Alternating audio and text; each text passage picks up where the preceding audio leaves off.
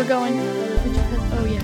Excuse the printing sounds in the background. My story is printing out of the printer, which is also in the bedroom where the microphone is. So if you hear it, you're live in the studio right now. Yep. Mm-hmm. What? Nothing. Little taste into Known Unknown's life. That's right. Mm-hmm. So welcome. I'm Carly. And I'm Harry. This is Known Unknowns. Do we do that at the beginning? Yeah. Great. Welcome. What's new? Oh, not a heck of a lot.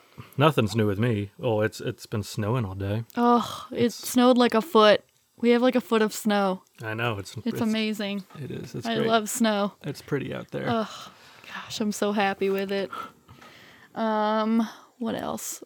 Harry had to explain to me the GameStop, Robinhood, weird, what's it called? Stock market issue. The game stock has been going on this week.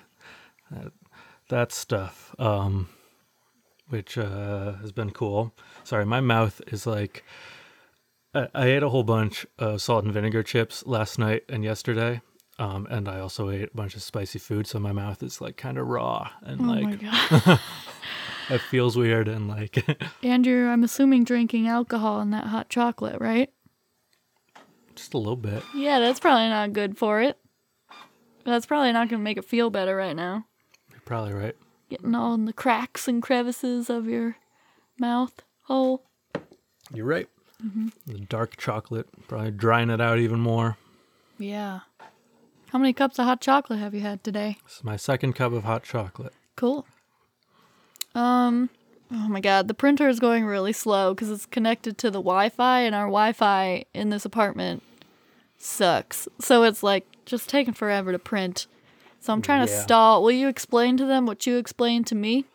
Oh, about GameStop? Yeah, GameStop. GameStop. Yeah, I know. Yeah, with a P. But like it's about the stock. Yeah, but it's GameStop. Yeah, I know stock. that. Okay. But I get it, GameStop, but I just want them to know that it's GameStop with a P. All right, anyway. Now you can explain. Okay, so... So go into the history and details of GameStop, So and then go into the history and the origin of the stock market. Okay. And then go... No, I'm kidding. He's Googling now. He's Googling. Well, no, I typed GameStop left bracket.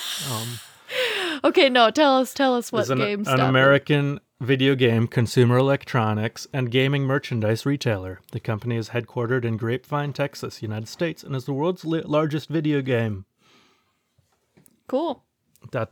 Okay, now tell us about what's going on. Okay, so Carly's leaving me right now. Shutting the door. But so okay. So there is a subreddit called Wall Street Bets. I bet not anymore. No, it still exists. They didn't shut it down? No. Oh. Which was until a few days ago was mostly a place for people to commiserate for like amateur or retail investors is what they're called, I guess. People who are not like big time finance guys, but who have Robinhood is the most popular app for like regular people Robinhood. to buy and sell individual stocks and I stuff. have it for my free stock that I got. Yeah. That's why. But r/Wall Street Bets was or is mostly a place where people talk about investing with Robinhood and stuff and commiserate about their unlucky or massive losses and occasionally celebrate their lucky gains, big gains. But it just a place where they talk stock, friends. That's what they do. Basically, they talk stock. And so, but they're amateurs. But so they talk stock. Mm-hmm. But so last week, they decided to collectively invest in a lot of GameStop stock because they knew the prices were going down. Right. GameStop stock was fairly cheap, and was, but it wasn't just because the prices were going down. The prices were going down because it had been short sold by Hedge funds. a lot of big hedge funds. That's what I know about this. It being a brick and mortar consumer electronics chain, it's a fairly good expectation that short selling GameStop stock would not be the worst idea if you're an investor. And so a lot of hedge funds did put a lot of money into short selling GameStop stock. Short selling is when it's basically betting that the price of a stock will go down. Will go down. So how it So more they're literally playing with fire here. Yeah, so like short selling technically is when you borrow a stock and then you sell it with the intention of then buying it back later. Like, so you borrow a stock from somebody, you sell that stock, and you're betting you're going to have to buy that stock back later, but you're betting that the price will go down, It'll so be able lower. to buy it back at a cheaper price. But so people on Wall Street Bets started purchasing GameStop stock. This is Reddit. Yeah, on Reddit, driving the price of GameStop stock up. Which means a lot of rich people who gambled in their little hedge fund. I don't really know. They're part of a hedge fund and they gambled. They lost a lot of money because then all the prices for the GameStop stock were all right. They had to buy those stock back at like a crazy price. Exactly. At a heavily inflated price. So now all these rich people who lost a lot of money because they were doing something dumb, they want to nail all the people who, on this Reddit thread, who bought GameStop stock. Right. For like stock manipulation or something? Yeah, so a hedge fund is a fund that a bunch of people pool their money in order to take high risk, high reward investment bets in the stock market. That's what they are. And then they use their connections and clout to, go on CNBC and like talk up this company that they're betting on, or denigrate this company that they're all betting against in order to manipulate the stock stock price up or down or what have you. And so these are the people who have, since the 2008 crash, been arguing against any kind of stock market. What's the word? About a stock? I don't know. Like, really, reform. And change. Reform, and I can't think of the word that I'm thinking of, but limits and more rules and laws put on stock on investing and stuff. And of course, now that they're the ones losing a lot of money, and a lot of not rich people have managed to make a lot of money off of this. They're lobbying for reform, more restrictions and stuff on stock trading. So the app Robinhood stopped any purchasing of the GameStop stocks. They won't let anyone buy it anymore. Right. Well, that was the case on Friday, I think. Yeah. And Thursday. On Thursday they stopped trading of GameStop, AMC, Nokia, BlackBerry. I think those are all the ones that were involved in the GameStop situation. And then on Friday they were actually selling people's shares of GameStop that they were holding. Yeah. So the app was just selling people's shares that they bought. Mm-hmm. Which seems illegal, but it has to be legal somehow. Right. Well, I mean, Robinhood's, they like talk a lot about like democratizing the stock market and allowing normal people to, make money investing in things. But really the way they make their money is by selling like user data and like data on how people invest in stuff to like the hedge fund guys, so they can better make money, which off is illegal. That can't be legal. All of this sounds fishy to me. Well, no, I mean, the thing is that it all is legal because all the people involved have a shit ton of money. And Does that make it legal, though? Or does that just make them, like, not get in trouble for it? Exactly. Bam. sorry, I'm just... I know, Harry, I shouldn't have made him talk No, about I'm this, because I tried to get him to explain it to me the other day, and he was like, I'm so sorry, I'm bad at explaining things. He was really No, I upset just he can't couldn't explain think it of the better. word. Harry, Can't. All right. oh my god. Explain the word. Like when you have like Is it a big laws word? on laws for industry to follow and stuff, like I can't. Laws on industry to follow.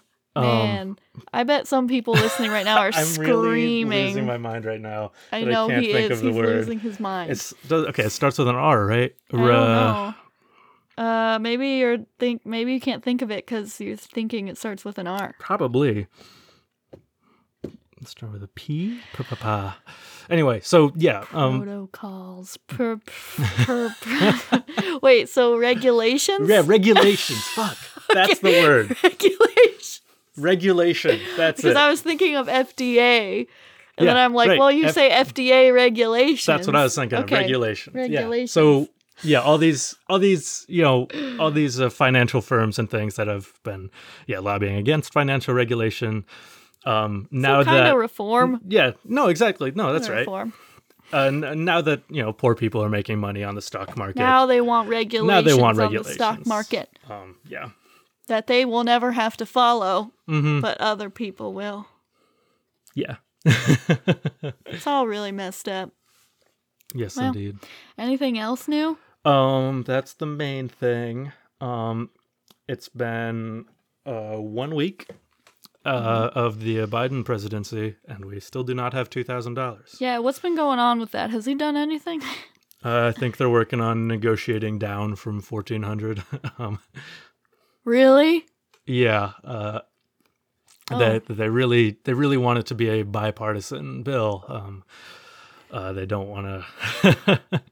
Okay. Yeah. Okay. Well, all right. So, Whatever. As we can expect, I guess. Mm-hmm. Well, that's depressing. Anything else new? I did my nails. Yeah, they're pretty. Yeah, everyone check out my nail Instagram Mm-hmm. called pretty. Crafty Carly. Watch me paint my nails.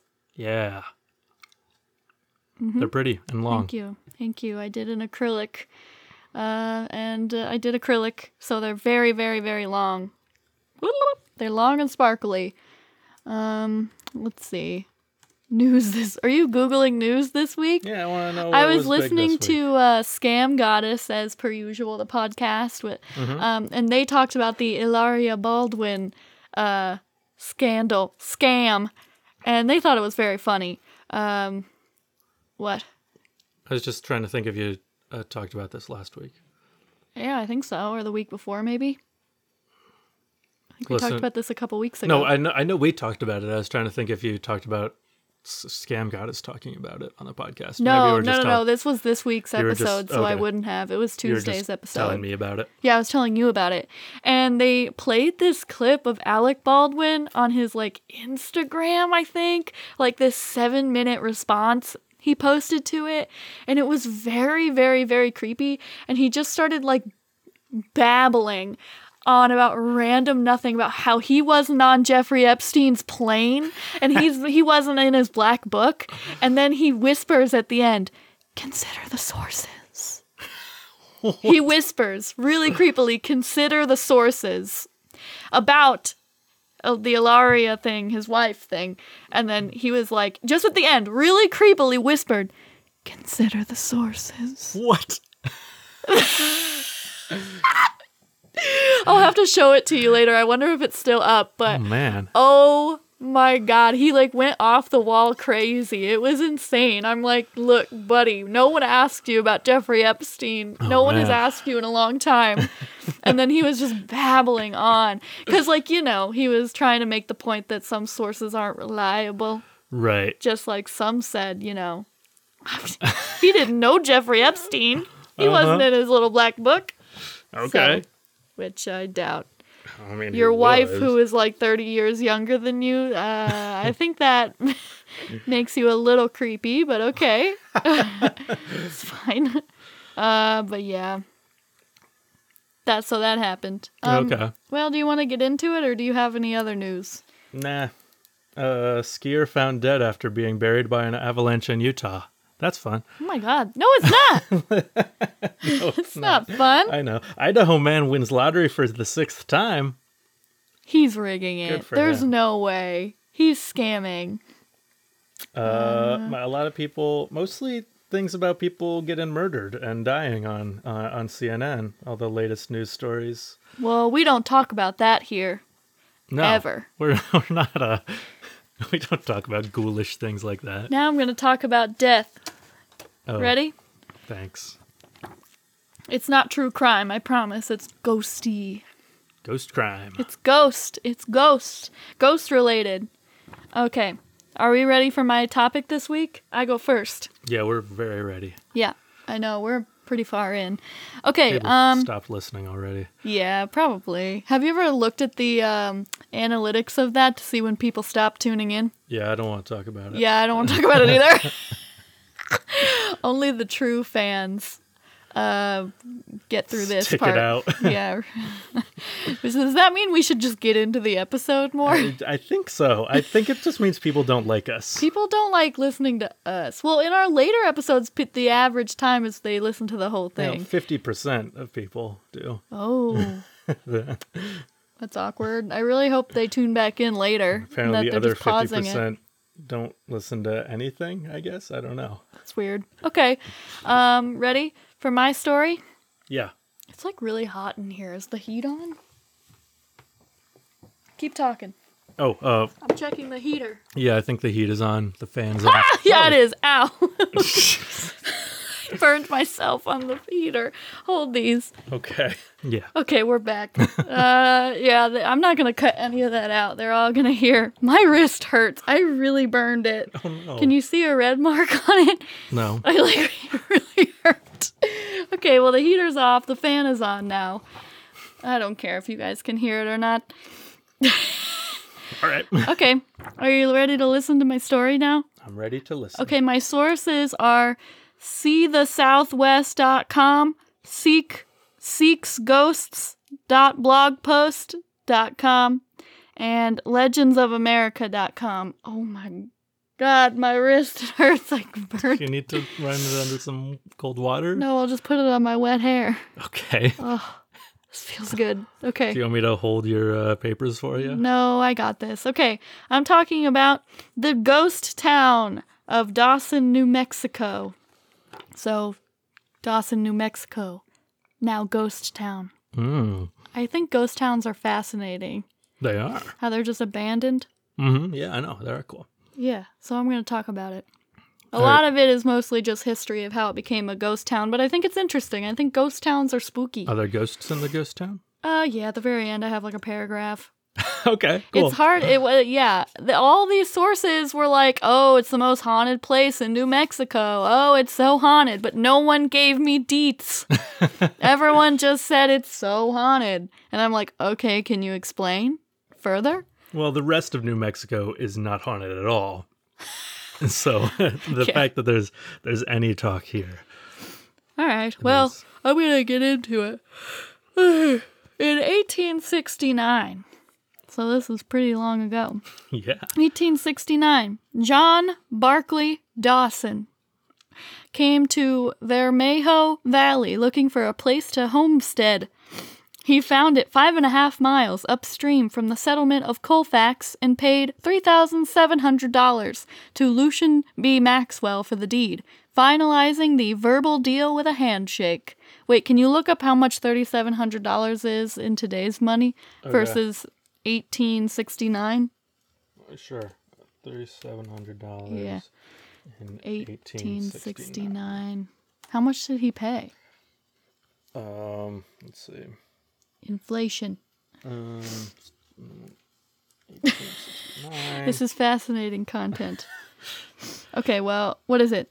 That'd be worth $70,864.25 today. Still a good deal. He got like 1,000 acres or something of land. Oh, it's 1,000 acres of like New Mexico desert and stuff. Yeah, but that's still- true, but that's still That's a that's not bad, right? yeah. I don't know. I, After settling on his land, Dawson found coal on his property. he did get a good deal. Yeah. Scraping chunks of coal from the surface of his farmland, he burned it in his stove rather than using wood. At first, his neighbors thought he was a little crazy, but out of curiosity, several asked for samples and were pleased with the results. So much so that Dawson began to sell the coal in his yard to his neighbors. That's fun. That is. Let's see. In 1870, Lucian B. Maxwell, so that's the guy who sold the land to Dawson, Right. the initial 1,000 acres or whatever. So Lucian B. Maxwell sold his interest in the Maxwell Land Grant. So through the land grant, I'm assuming John Barclay Dawson was able to buy this land from Yeah. Maxwell. He bought a portion of The land grant. Yeah. The property was quickly sold, so the rest of the remaining property that Maxwell had was quickly sold 2 more times over the next 2 years. And in 1872, it was in the hands of a Dutch firm who was aggressively looking for ways to exploit the resources of the grant. So now the grant was in a Dutch firm Yeah. hands. So the grant owners immediately attempted to extract rents from many of the squatters, I'm putting it in quotes because they weren't squatters, most of them, Okay. living on the grant. However, they often had no way of knowing who was a legal owner and who was not. They kicked a bunch of people off the land for a second time because they kicked the Native Americans off first to get the land. Right. And then a bunch of people settled on it, and then they kicked them out again. Not again. They kicked these people out Right. to now settle again. So we're really bad at keeping track of who owns what land. Or we don't care. Right. Let's see. When they found out that Dawson's land was heavily laced with coal, they wanted to develop the land and attempted to evict Dawson. And he paid for it. He paid for the stolen land. So, I don't know who to root for here. None of them, but, Yeah. you know. Well, there are. The people to root against most are, I guess, the Dutch. Just always root against the Dutch. Yeah. Who do they think they are? And they're behind their dikes with their windmills and wearing all orange and what have you. I hope they can't hear this, like, noise of the heater. Adds ambiance. Yeah, it is. Pretend it's a roaring fire. Yeah. Let's see. He contested to settle the matter in courts, because at first he was like, oh, you want to go? Here's my 6 guns. And then he held them all up. And then he was like, I'll shoot you for it, and I'll take it. That's true. I Wait, cut it out of here. Who was... Dawson was like, bitch, this is my land, I paid for it. And then he got out all his guns, and he was like, I'll settle this in a good old-fashioned draw or whatever you call it. And then they were like, how about we do it in court? And he was like, fine. Did you say his 6 guns? Yeah, they said his 6 guns. Is so- that not funny? Well, Or does that I don't mean think something? he had 6 guns. He probably had 1 Oh, or 2 it's like 6 a guns. phrase. It's It's like a a 6-shooter. phrase. Got it. Okay, it's a 6. Well, he said there were multiple. Well, maybe So you're telling me there weren't 6 of them? it's possible This that there is were. ridiculous. Maybe he had 6 guns. All right. Well, we learned something here today. Or maybe I don't know anything about guns, but he said he would get out his guns and shoot them. But there were multiple, but not 6. He had multiple 6 guns. Yeah, That's confusing. To someone who mean, doesn't know guns, or they really should have explained this I better. might be wrong. Or maybe No, I bet you're whatever right. you're sourcing it from also misunderstood it, and Probably. they thought they were correcting it from 6-gun to 6 guns. I think I'm getting this from a blog, so yeah, probably. Maybe he No, only had one Harry, gun. I'm the dumb one, He had okay? somewhere between 1 and 6 guns. Anyway, they're settling this matter in court. Dawson admitted that his transaction with Maxwell in 1869 was purely verbal, stating that a promise and a handshake was the way Maxwell had always done business. That's not good. No. There are better ways to do business than that. So here's this part, which is shocking to me. Okay. Dawson hired an attorney, and the case was tried in the fall of 1893. Guess who it favored?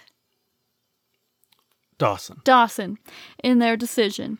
The court held that the land grant company could not provide that Dawson did not own the land and mineral rights. And the courts further found that Dawson had not bought the 1,000 acres that he thought, but rather he bought 20,000 acres. So then they just gave him the 20,000 acres of this land. A real good deal. I know, right? I guess that's what I was thinking of later when I was like, 70,000 is a good deal for 20,000 with coal. Yeah.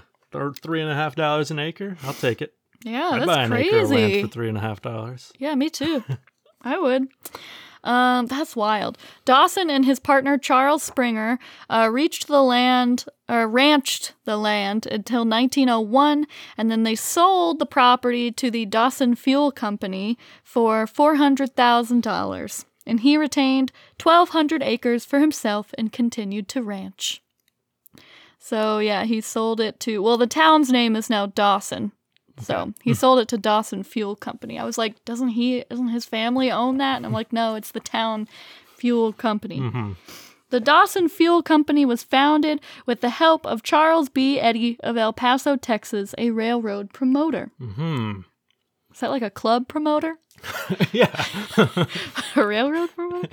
A 137-mile-long railroad was built from the mine to Tucumcari, It's ladies' night on the train.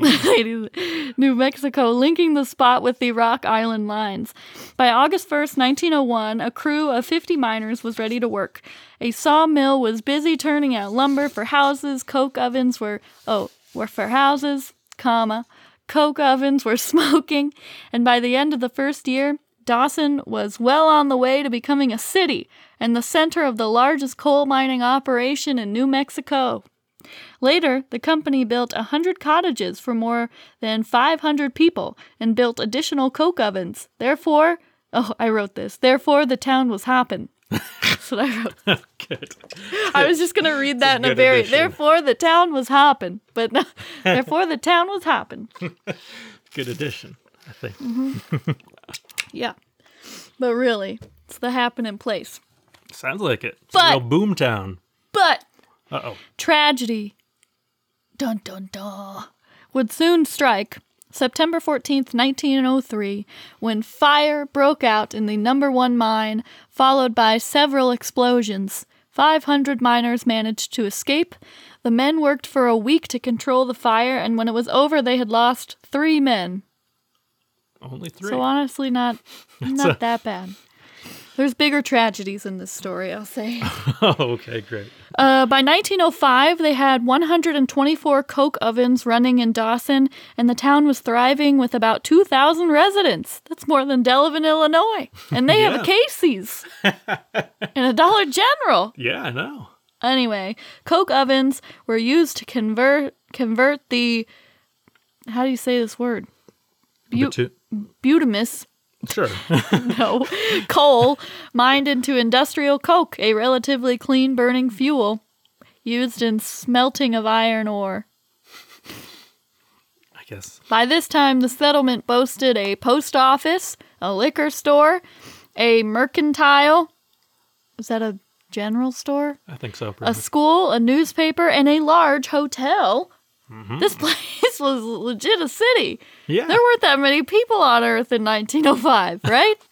Sorry, Harry just spit food at me. It fell on my foot. Sorry. So I stopped it. So if there's a weird cut in the audio, that's why I had to stop it, because Harry spit something on me. I didn't mean to. Okay. Made me laugh. Are we ready? Yeah. We ready to continue? In 1906, the Phelps Dodge Corporation bought the Dawson mines and, sparing no expense, determined to make Dawson a model city and the ideal company town. The company built spacious homes for its miners, supplied with water from the company's water system. So this is just crazy that it ends up being a ghost town. Because it was such a big place. Yeah, well, when the coal runs out. Yeah. Okay, well, you'll tell me what happens. Yeah. They also built a 4-story brick building that housed the Phelps Dodge Mercantile Department Store. The ghosts came in and drove out all the living. Is that what happened? No. Which sold virtually anything to the townsfolk: food, clothing, shoes, hardware, furniture, drugs, jewelry, and baked goods. You had me at drugs. And ice from its own plant. Cool. A modern hospital was built, which maintained a staff of 5 doctors and was complete with a laboratory, surgery, and x-ray equipment. For their leisure time, the miners enjoyed the use of the company-built movie theater, swimming pool, bowling alley, baseball park, pool hall, golf course, lodge hall, and even an opera house. So this place was huge. Yeah. Like, this place was like Chicago. Wow. Okay. Yeah. Let's see. They had 2 churches, a Catholic church and a Protestant church. They had some schools, the Central Elementary School in downtown Dawson, or the Douglas Elementary School on Capitan Hill. Capitan Hill. A large high school building was built that eventually employed 40 teachers, and their athletic teams won many state championships. Wow. The company also built a steam-powered electric plant, which powered not only Dawson, but also the nearby towns of Wallensburg, Colorado, and Raton. Raton, maybe? Raton. It could be Raton. Providing good-paying jobs for the residents, the extra features of the company town helped keep the employment stable, and under the new management, Dawson's population grew quickly to 3,500 people. So this place is like crazy big, and did a lot. Like it provided electricity for other towns. That's why I'm like, how did it just go away? The ghosts. You had a live flight. Yeah. The residents were well aware that mining was a dangerous business. Even if the miners escaped the constant dangers of cave-ins and explosions, their life expectancy was sharply reduced by black lung and other effects of the mining air. Uh-oh. From time to time... Sorry, I had to flip the page here. From time to time, a miner would fall into a pit or die in the collapse of a seam. The company-built cemetery slowly began to fill. The company-built cemetery. They even had a company. That's so sad. Dawson became a mecca for miners from all over the world, with immigrants arriving from Italy, China, Poland, Germany, Greece, Britain, Finland, Sweden, and Mexico. This place is huge! I can't get over it. The miners worked together to dig the coal that fueled an area equal to 1/6 of the United States. That's a lot of, That's crazy. A lot of coal. And Dawson grew into a company town of about 9,000 people. That's so big. That is big. I can't even imagine living in a town of 9,000 people. This place has like always been bigger than the town I grew up in. Wow. All right. This is fascinating. Okay. Phelps Dodge strove to make the mines as safe as possible. They did such a good job with Stag Canyon Mine No. 2 that it attracted the eyes of coal mining experts, who, in 1913, described it as, quote, the highest achievement in modern equipment and safety appliances that exists in the world, end quote. The New Mexico Inspector of Mines completed 2 days of inspection of the Dawson pits on October 20th, 1913, and reported that Stag Canyon Mine Number 2 was totally, quote, free from traces of gas and in splendid general condition, end quote. Oh, man. You never hear things like this about coal mines anymore. No. Yet, Uh-oh. Dawson suffered its worst catastrophe 2 days after the inspection. 2 days gonna be the day that they're gonna 2 go back days to gonna you. be the day they're gonna... Okay, so on October 22nd, 1913, only 2 days after the miners' inspection, 284 miners reported to work at Stag Canyon Mine Number 2. Uh-oh. Work went on as usual until a little after 3 p.m., when the mine was rocked by a huge explosion that sent a wall of fire 100 feet out of the tunnel mouth, shaking the homes in Dawson 2 miles away. Uh-oh. Relief and disaster crews were rushed from neighboring towns. Phelps Dodge sent a trainload of doctors, nurses, and medical supplies up from El Paso, and striking miners in Colorado ceased picketing and offered to form a rescue team. Working around the clock, rows of bodies were brought to the surface. Only 23 of the 286 men working in the mine were found alive. But it's the safest coal mine in the world. Well, that tells you something about the other coal mines. Yeah. 2 of the rescuers were also killed by falling boulders in the shaft. Mass funerals were conducted for the victims, and row upon row of graves were dug, making it necessary to extend the cemetery far up the hill. The cemetery was marked by white iron crosses, and the burials continued for weeks. It was the second worst coal mine disaster of the century, which is crazy because it was reportedly the safest one. And then 2 days later, the second worst coal mine accident happened. Isn't that wild? Yeah, well. Investigators determined that the explosion had been caused by an overcharged blast in a dusty pillar section of the mine. So, dynamite, not a permitted explosive, was being used. Ooh. The Bureau of Mines allowed certain types of explosives, but blasting was only to be conducted when all the miners were evacuated and water sprays were to be used to settle the coal dust. These rules had obviously been ignored. Well, so we That's sad. know who's paying the mining inspector's salary. Exactly. Safety measures were heavily increased after the explosion, and accidents afterwards were comparatively minor, with few fatalities. But of course there were still accidents. Yeah. The mining continued, and in 1918, the Dawson mines reached their peak production of over 4 million tons of coal. Can't mine 4 million tons of coal without breaking a few eggs. But tragedy hit Dawson again. Who could have guessed? On February 8th, 1923, at about 2:20 p.m., in the Stag Canyon Mine Number 1. What is up with this canyon? Now, if there's one thing I know about mining operations, is if they've had one safety issue before, they're never going to have another one again. Right. Uh-huh. Okay, let's see. How many people died in this one? When a mine train jumped its track, it hit the supporting timbers of the tunnel mouth and ignited coal dust in the mine. There were 123 men in the mine at the time.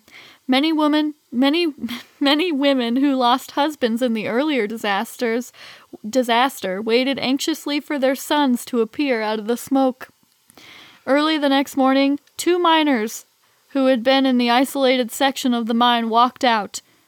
They were the only survivors. So 121 people died in this one. Mm-hmm. Didn't they just say that comparatively it wasn't that bad? Well, The it first was one, like 280 less something. than half as many. Yeah, but that's a lot of people. I know. 121 people?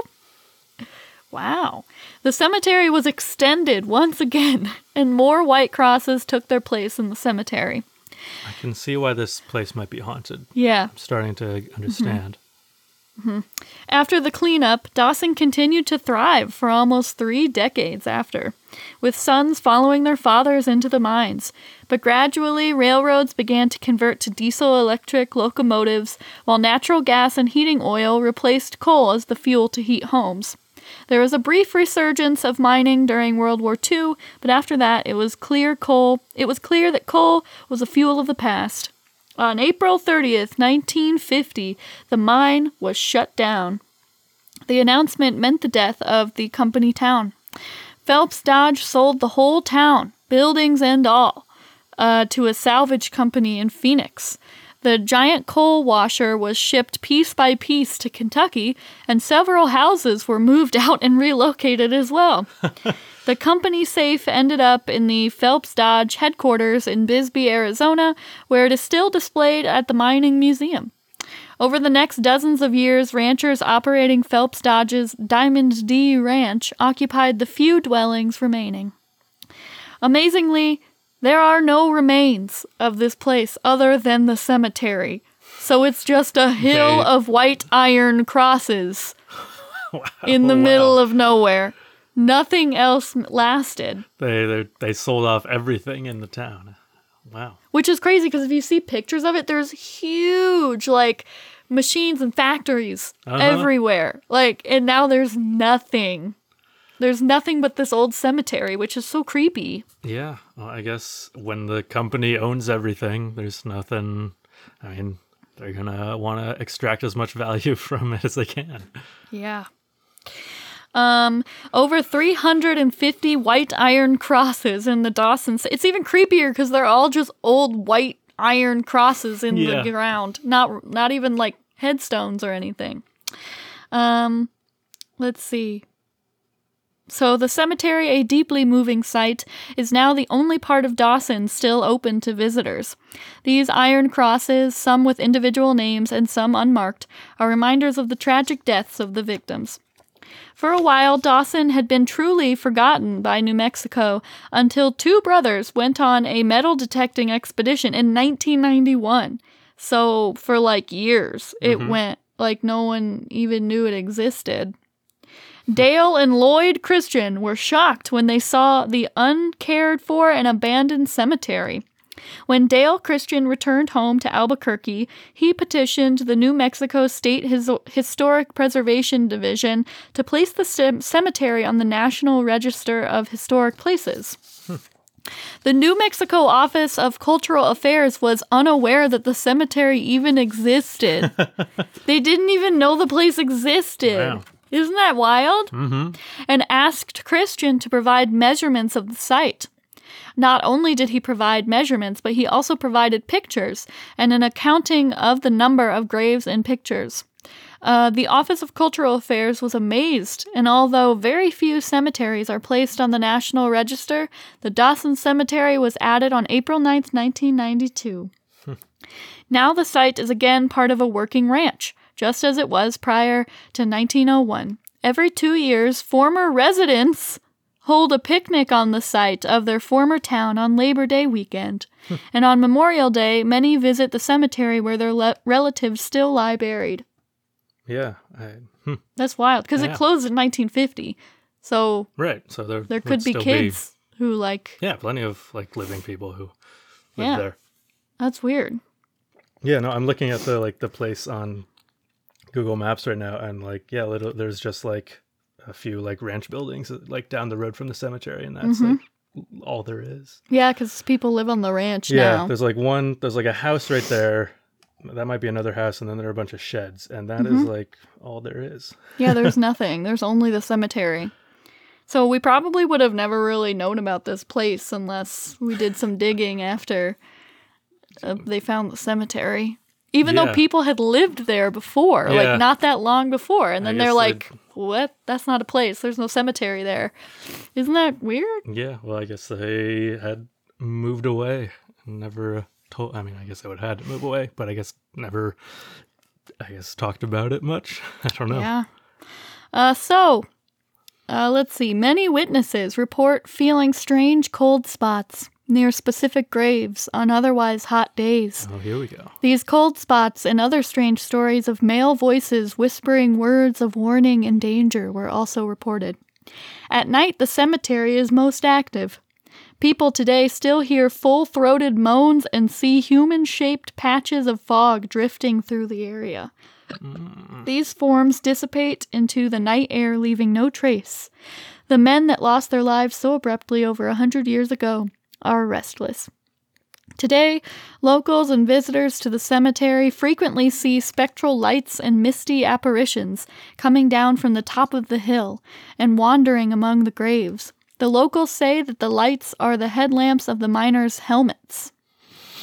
And the Southwest Ghost Hunters Association has captured unusual EM readings in the cemetery, but found nothing conclusive. Okay.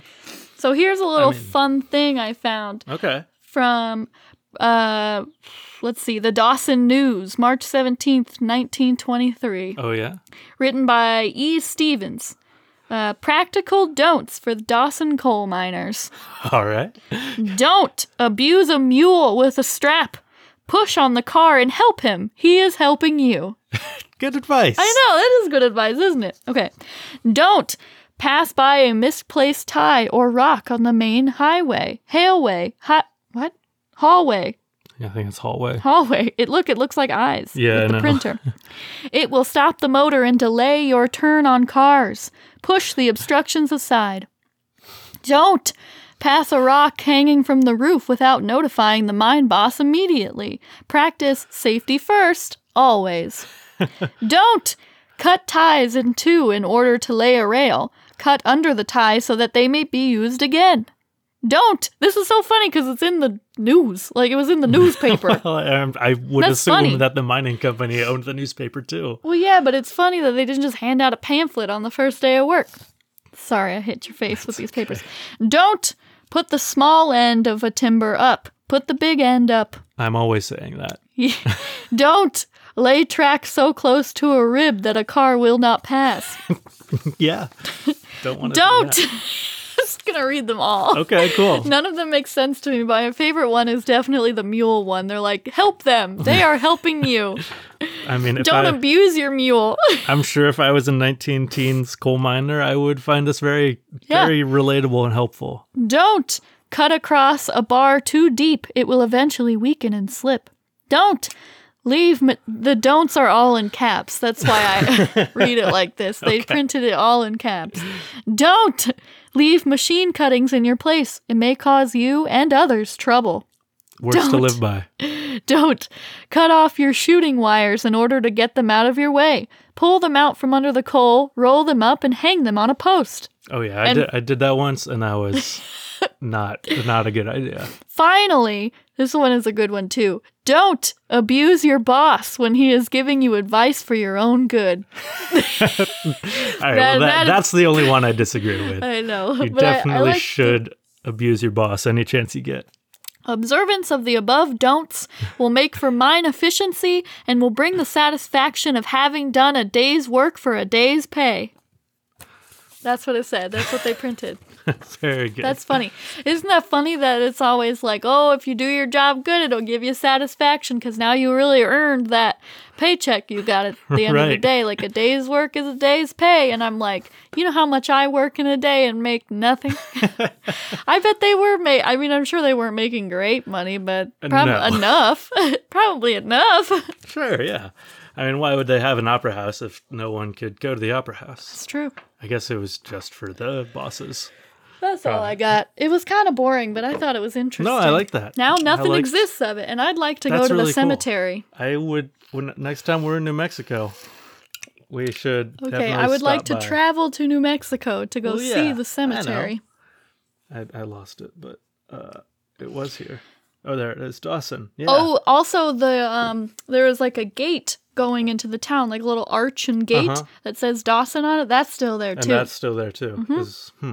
Yeah, a little arch that says Dawson on it, like when you're driving through. That's wild. Mm-hmm. It must be like off the main road. It's a lot of dirt roads, yeah. It's like off of a main road. It's like a dirt road, yeah. Because there's the A38, which seems to pass through town, but I would assume that that that the arch doesn't go over that. No, it's like through And then in the middle of Yeah, nowhere. the cemetery is just like up the hill from the railroad. Mm-hmm. Huh. Isn't that wild? Curious. That Yeah, I know, nothing it's- left exists of this huge town? Yeah, Like a city at the time. I know. And pretty now wild. nothing exists except for the cemetery. That just, well, it creeped me out, really. It creeped me out. Yeah, and this must be some. He's looking at Google Maps Yeah, no, now. I'm looking at Google Maps. That must be like. Well, there's a big black area. That must be something related to the coal mine. Yeah, probably.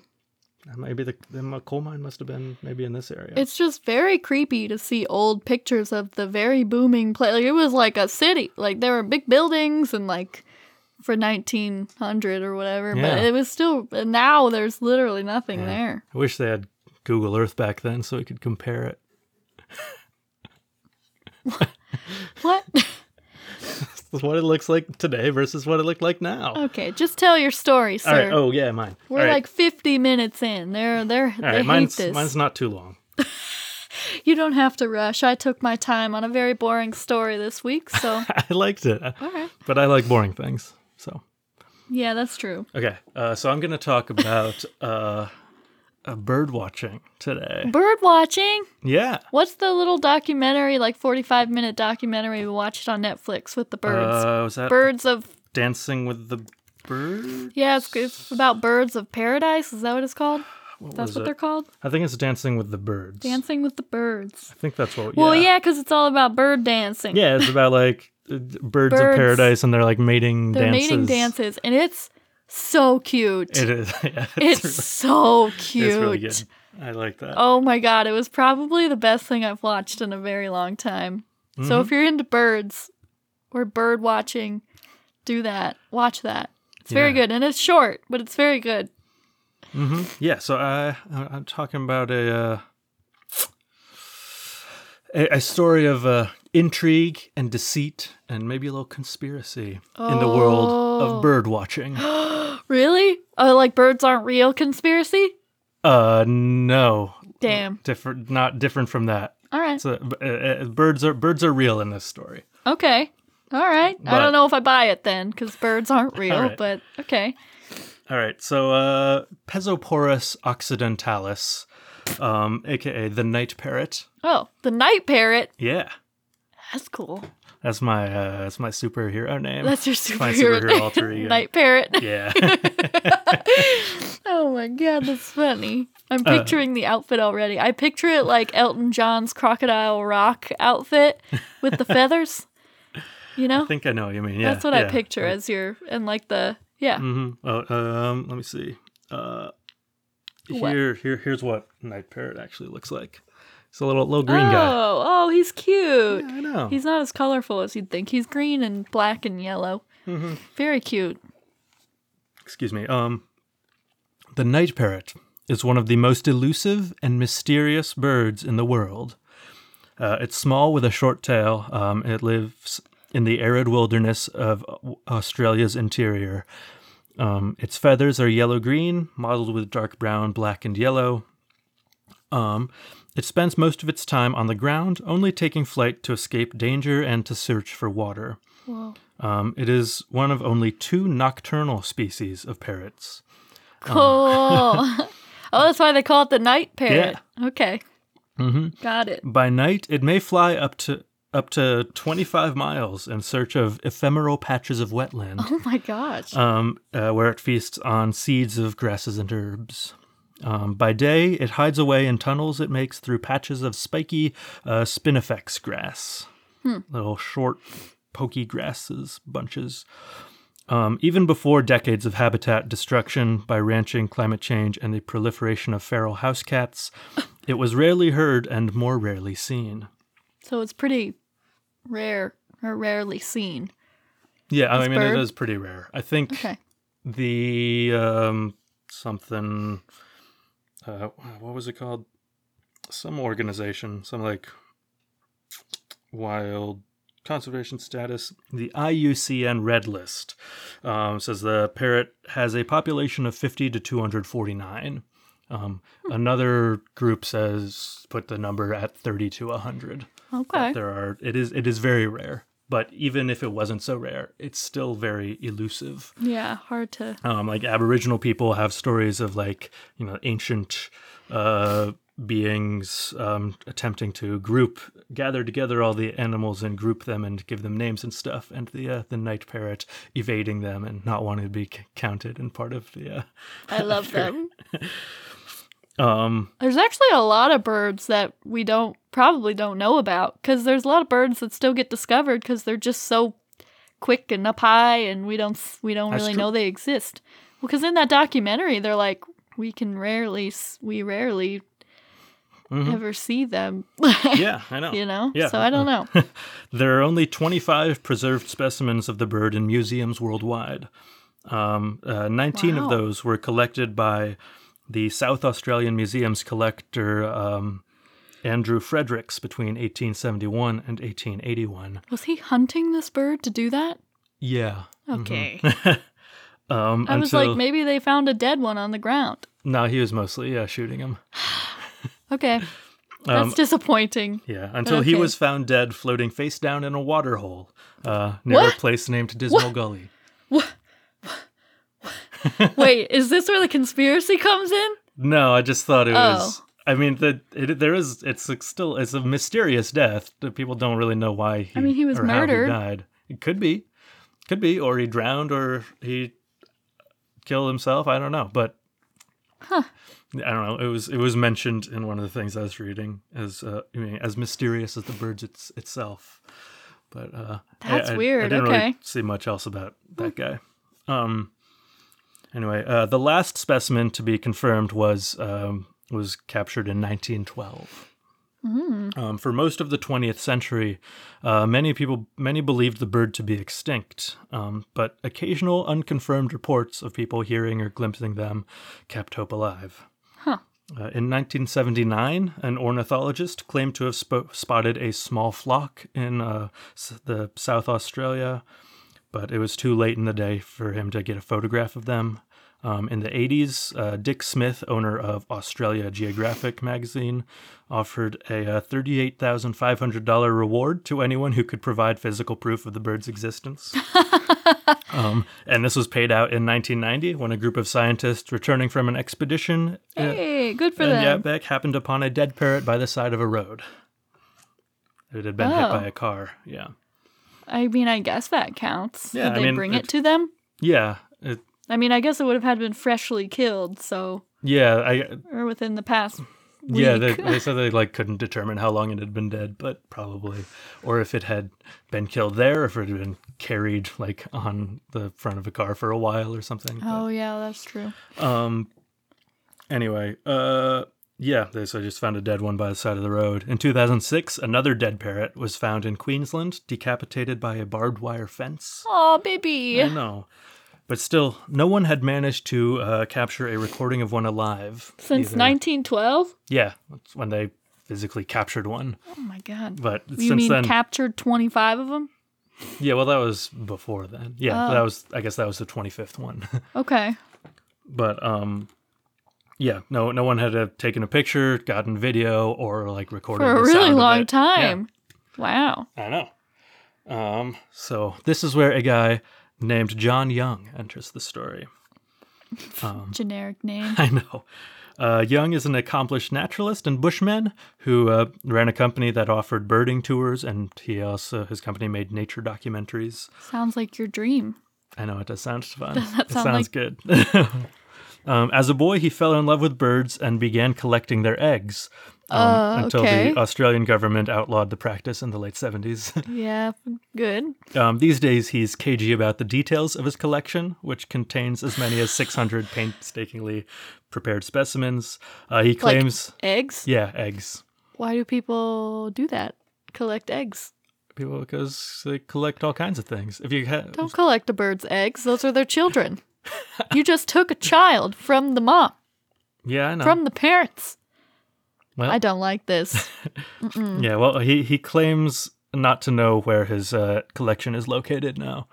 Though he says he doesn't take part anymore in, egg collecting. He also says that it's harmless for all but the most threatened of species.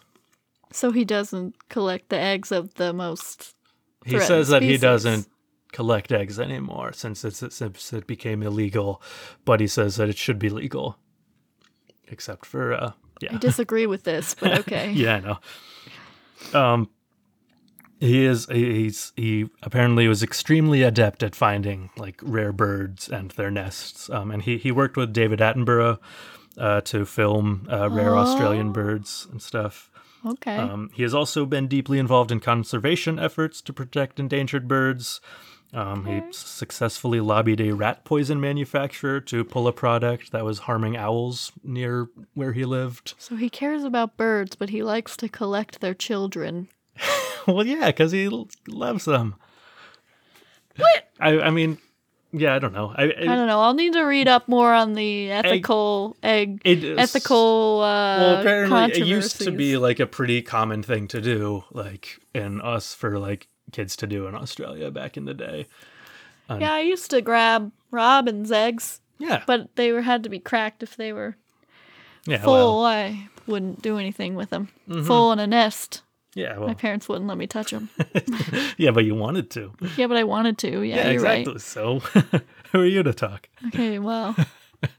Well, I'm an adult now and realize I don't want to take their children away. Yeah, I know. Sad babies. I know. Okay, keep going. I'm interested in And this. he led the charge to create the Taito Wetlands, Australia's largest urban wetland restoration project to protect the eastern grass owl and crimson finch. So in 2006, when he found out about the decapitated night parrot, he made it his mission to find one alive. Yeah, he did. He immediately went to the fence where it was found and attempted to get in the parrot's head. Oh my gosh. I love this guy. He saw there's like a line of trees going to the left and then far away. And then, but he was like, so he probably came down that, but why did he turn left here to try to go past the fence? And, and then he saw like some hills far away in the distance with like the spinifex grass. And he's like, aha, that's where they're headed, to that grass they like. Oh, okay. And so he camped out at Brighton Downs for, well, actually, I think he went there on numerous occasions, but he had been camping there for a month when one night he heard the night parrots whistle for the first time. Wait, how do they whistle? Can you do it for me? They have a bunch of different calls. So the you one can't do he it for me, heard- that's what you're saying. I'm not good at making bird call sounds, but I'll try to play one for you here. They probably won't be able to hear it through the mic, but that's The little beep beep noise? yeah. Mm-hmm. They make a bunch of different sounds. They also do a croak sound. Okay, these sound like robots. Yeah, they make apparently one of the scientists currently studying them has like defined like 15 distinct like calls that they make. A lot of them are whistle sounds, like the short little whistle, like the dink dink sound they call it, and then they have like a more hollow, longer whistle sound. And then there's the croak sound that you heard. I'm not good at making bird call sounds. Okay. So I didn't want to try. So he heard that dink Dink dink. Dink dink. sound, and then when he mimicked it, a pair of night parrots landed somewhere near his campsite, and he was able to record audio of their call, but he couldn't see them in order to take a photo of them. He could just hear them somewhere nearby. But he didn't come forward immediately with his recording, though, as John Young had a bit of a credibility problem. Oh no, why? So as much as he had a reputation as an accomplished birder, with a talent for seeking out rare specimens, he also had a reputation as a showman prone to making extravagant claims without proof to back them up. Uh-oh. In her book, Glimpses of Paradise, ornithologist Penny Olson wrote that Young often, quote, claimed a sensational find shrouded in secrecy which divided the birding community and ultimately came to nothing. He boasted in a letter once of collecting 31 eggs from paradise parrots, a bird which has not been observed since the 1930s. Excuse me. Young claims today that he never made such a claim, that he only saw holes in some termite mounds which could only have been made by paradise parrots. But, quote, I didn't know it was a crime to get excited about a find and slightly exaggerate. Okay, John. Either way, searches done by qualified ornithologists in that place where he claimed to have rediscovered the extinct bird turned up nothing. Okay. In 2006, he photographed what he claimed was an entirely new species of bird, which he called the blue-fronted fig parrot, and would be a fourth variety of fig parrot in Australia. Quote, it's only through my climbing skills and knowledge of bird behavior that I've found it, Young told Brisbane's Courier Mail newspaper. However, forensic analysis revealed that the image had been doctored to change the color of the bird's plumage. No! That it was likely a picture of a different bird, one that already existed. John. And Young declined to allow analysts to come to his headquarters to look at the other photos he claimed to have taken of the bird. Okay. Years later, he still denied fabricating the image. He said that he had lost the negative of it, even though it was a digital photo and part of a series of pictures. In a later interview, he did admit to photoshopping the photos slightly. He says, I lightened them, darkened them, did my own sort of stuff.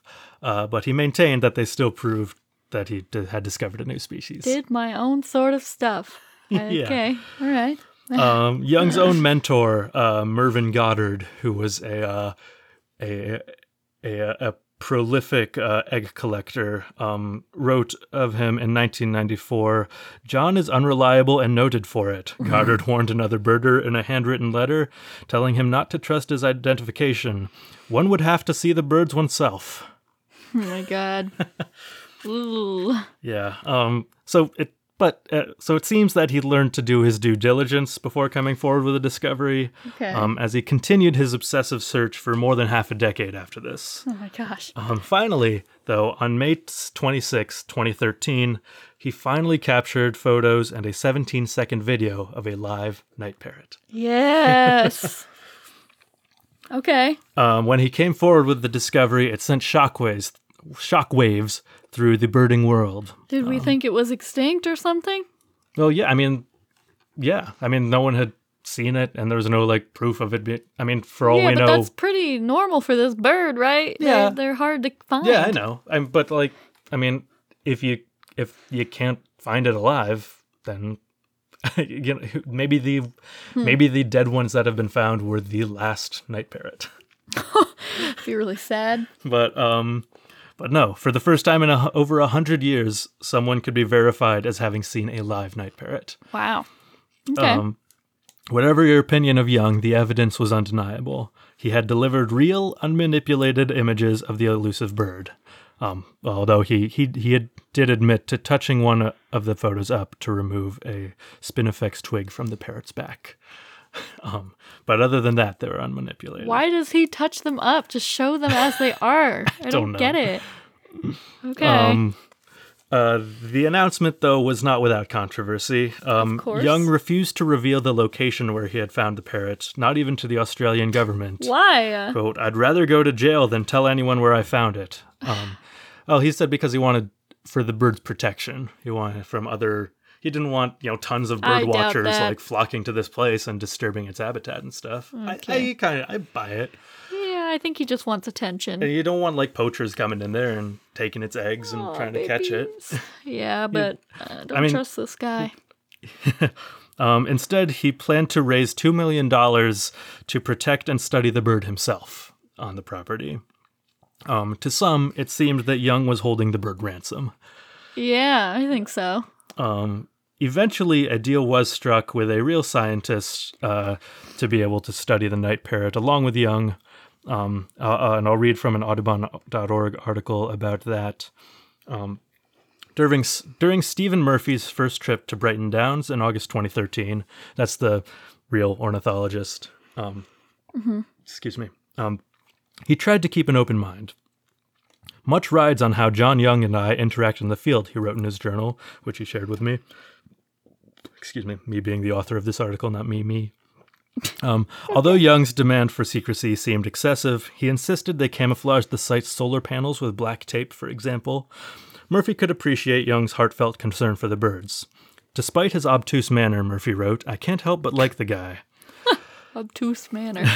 Things went downhill after that. Uh-oh. Murphy wanted to set out sound recorders to systematically determine the bird's presence or absence in various habitats. Young just wanted to find more birds. Amid temperatures exceeding 110 degrees Fahrenheit, the two men grated on each other. After Young passed out from heat... Grated on each other? They... Like, what? What does that mean?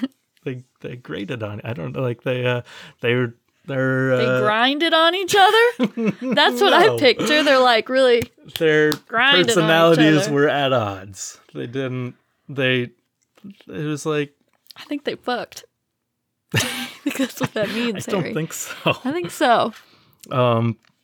After Young passed out from heat stroke, he kept telling Murphy that Murphy wasn't looking so good. This guy cracks me up. He's probably the worst. Yeah.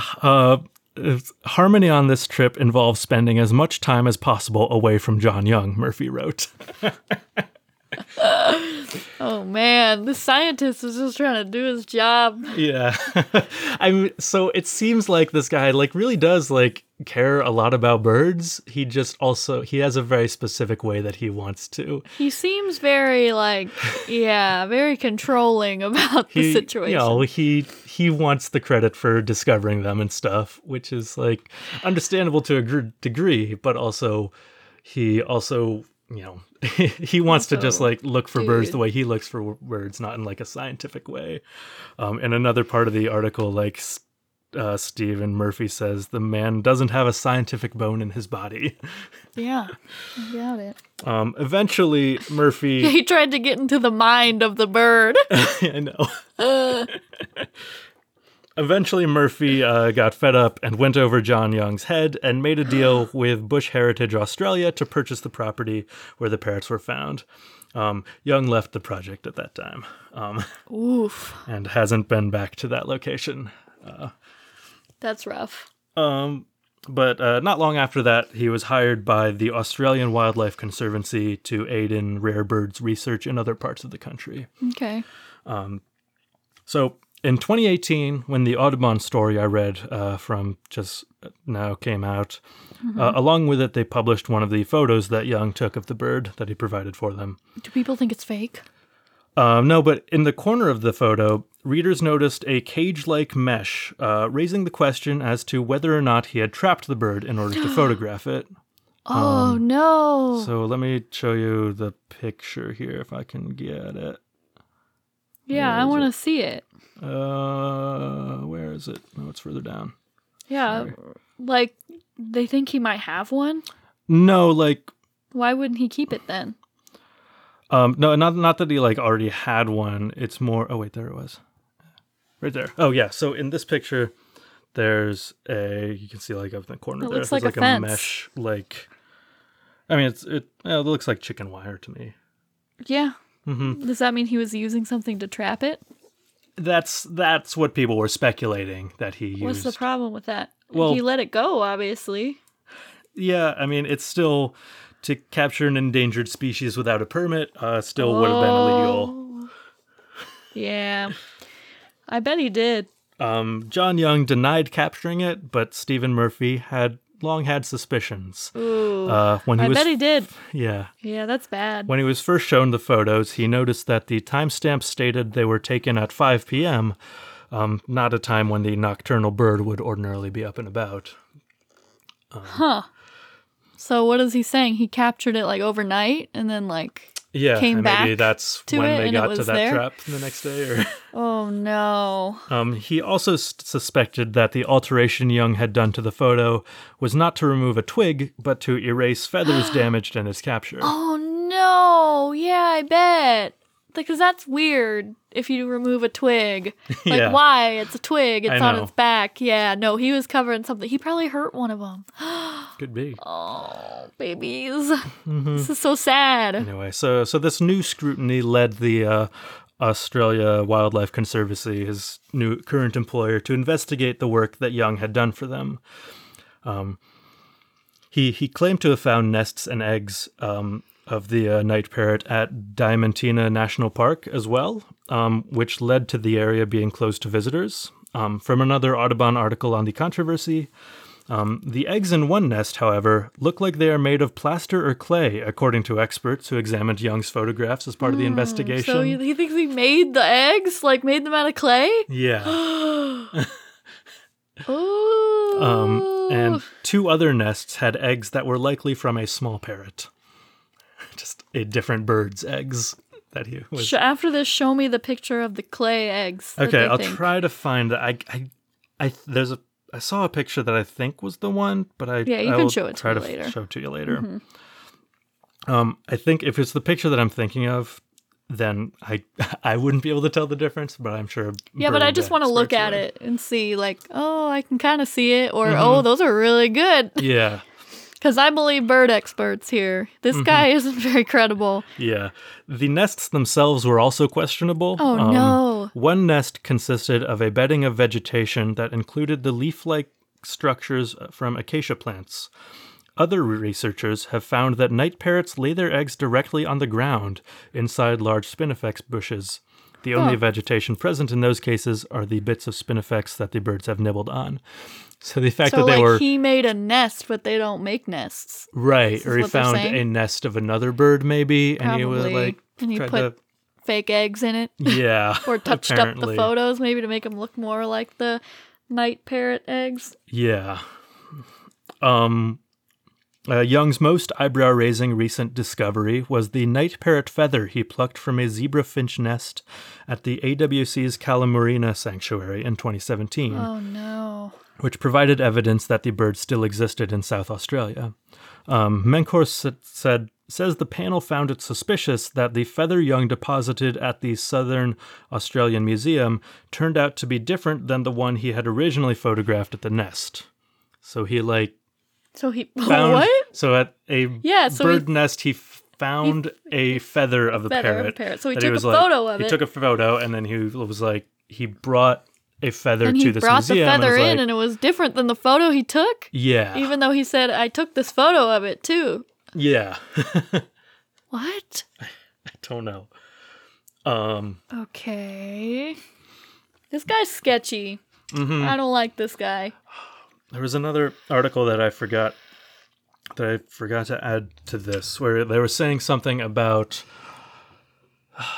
how he got feathers from the thing, about how how someone said that he like had a bunch of them, and that he had got them from a nest, but also he said that he hadn't disturbed any of the nests, but he also said that he saw a female in the nest, but the nests are deep inside these bushes, so how could he have seen it without going into the nest and disturbing it and stuff? So a lot of his like stories about finding them and his discoveries don't add up, basically. Yeah. But that picture is real, right? Of the night parrot? Like the picture's real. But they the think one he that I showed trapped you, it, right? They think he trapped him. the one that I showed you, like with the mesh in the back, that's the one He that probably he touched did. up. Oh, that's the one he touched up? Yeah, I like, think so. for the twig? I'm pretty sure that's the same one. Okay, well, yeah. Anyway, also, the following year, Young came back from Kalamurina triumphant with a recording of a night parrot call, and the AWC touted it as being independently verified. Excuse me. Young's own notes, however, showed that he had actually played back publicly available recordings of a Western Australian night parrot near his own song recorders the same night, Menkor says. What does that mean? He just replayed Yeah, he was... a recording of it and said, Yeah. look at what I found? Yeah, that's what that means. What? This guy! It seems like he really cares about the birds, but also he cares more about his reputation as a bird guy. Yeah. Oh, I mean, kind of sucks.